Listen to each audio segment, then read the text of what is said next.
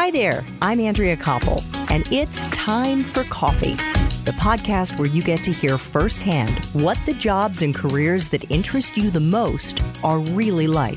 Hey there, Java junkies. Welcome to another K-Cup mini episode of Time for Coffee. By the way, K-Cups come in 3 sizes, single, double, and triple shots, or roughly 1 minute, 5 minutes, or 10 minutes in length. So if you don't have time to throw back an entire caffeinated career conversation, these K-Cup mini episodes of T4C can give you a quick caffeinated fix, whether you're on the go or you only have a few minutes to binge. So grab your mug and take a chug, because it's time for a caffeinated career DoubleShot K-Cup with my guest, Jason Bellini.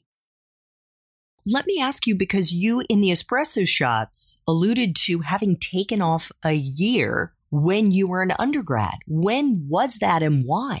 So that was after I finished my freshman year at Northwestern. I was in the Medill journalism school. And I was actually going through crisis, kind of an emotional crisis, an identity crisis. I was at that point deciding, do I want to come out? And I kind of realized that I had to if I was going to be happy in life. And I was I felt a little bit lost at that moment.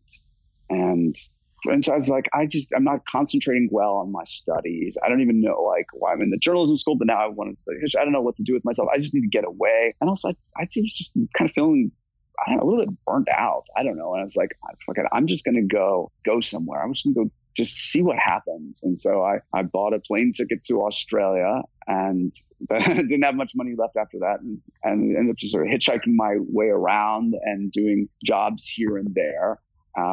It was really just kind of test myself, just see, can I survive on my own without much money and just see what happens.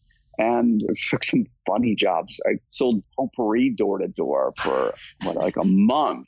I was a door-to-door potpourri salesman, and I learned some of my most valuable life lesson doing that. There's this guy who's this brilliant guy that I met who was staying at the same hostel that I was, and he went out with the van each day to go sell potpourri as well. You go to different neighborhoods, and I remember the first day I went out there, I went door to door, very earnestly trying to sell this overpriced junk, and came back to the van, and I had most of my dried flowers and potpourri, and this guy Steve.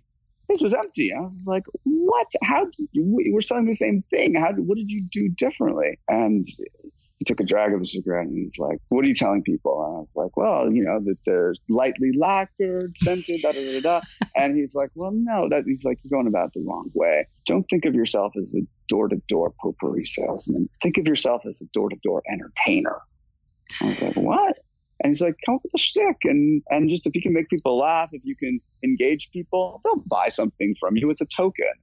I was like, okay, all right, I accept this challenge. And so then I started going out and I tried out different material. And I'm not much of a comedian, but I don't know, I just had fun with it and just tried to connect with people. Every time the door opened, you had to try to assess the person in front of you and be like, okay, what's going to keep them from shutting the door on me and have them at least talk to me and engage with me and have a conversation with me. And, it's funny. Now that I'm talking about, I haven't thought about this for a long, long time, but I think about it, it's a little bit like being a journalist where people are opening the door and you're trying to, as you used the word before, sort of seduce people to keep the door from closing. And you got to make some snap judgments and develop okay, how can I engage this person so that they don't slam the door before they've given me a chance? Thanks for tuning in to this K-Cup mini episode of Time for Coffee. If you want to listen to our entire caffeinated career conversation, please check out the show notes for this episode. Thanks so much for listening to Time for Coffee, where the professionals in the jobs that most interest you always have time to grab coffee, 24/7, no matter where you live. I have one quick favor to ask you. Remember to rate, review, and subscribe to Time for Coffee. Thanks so much.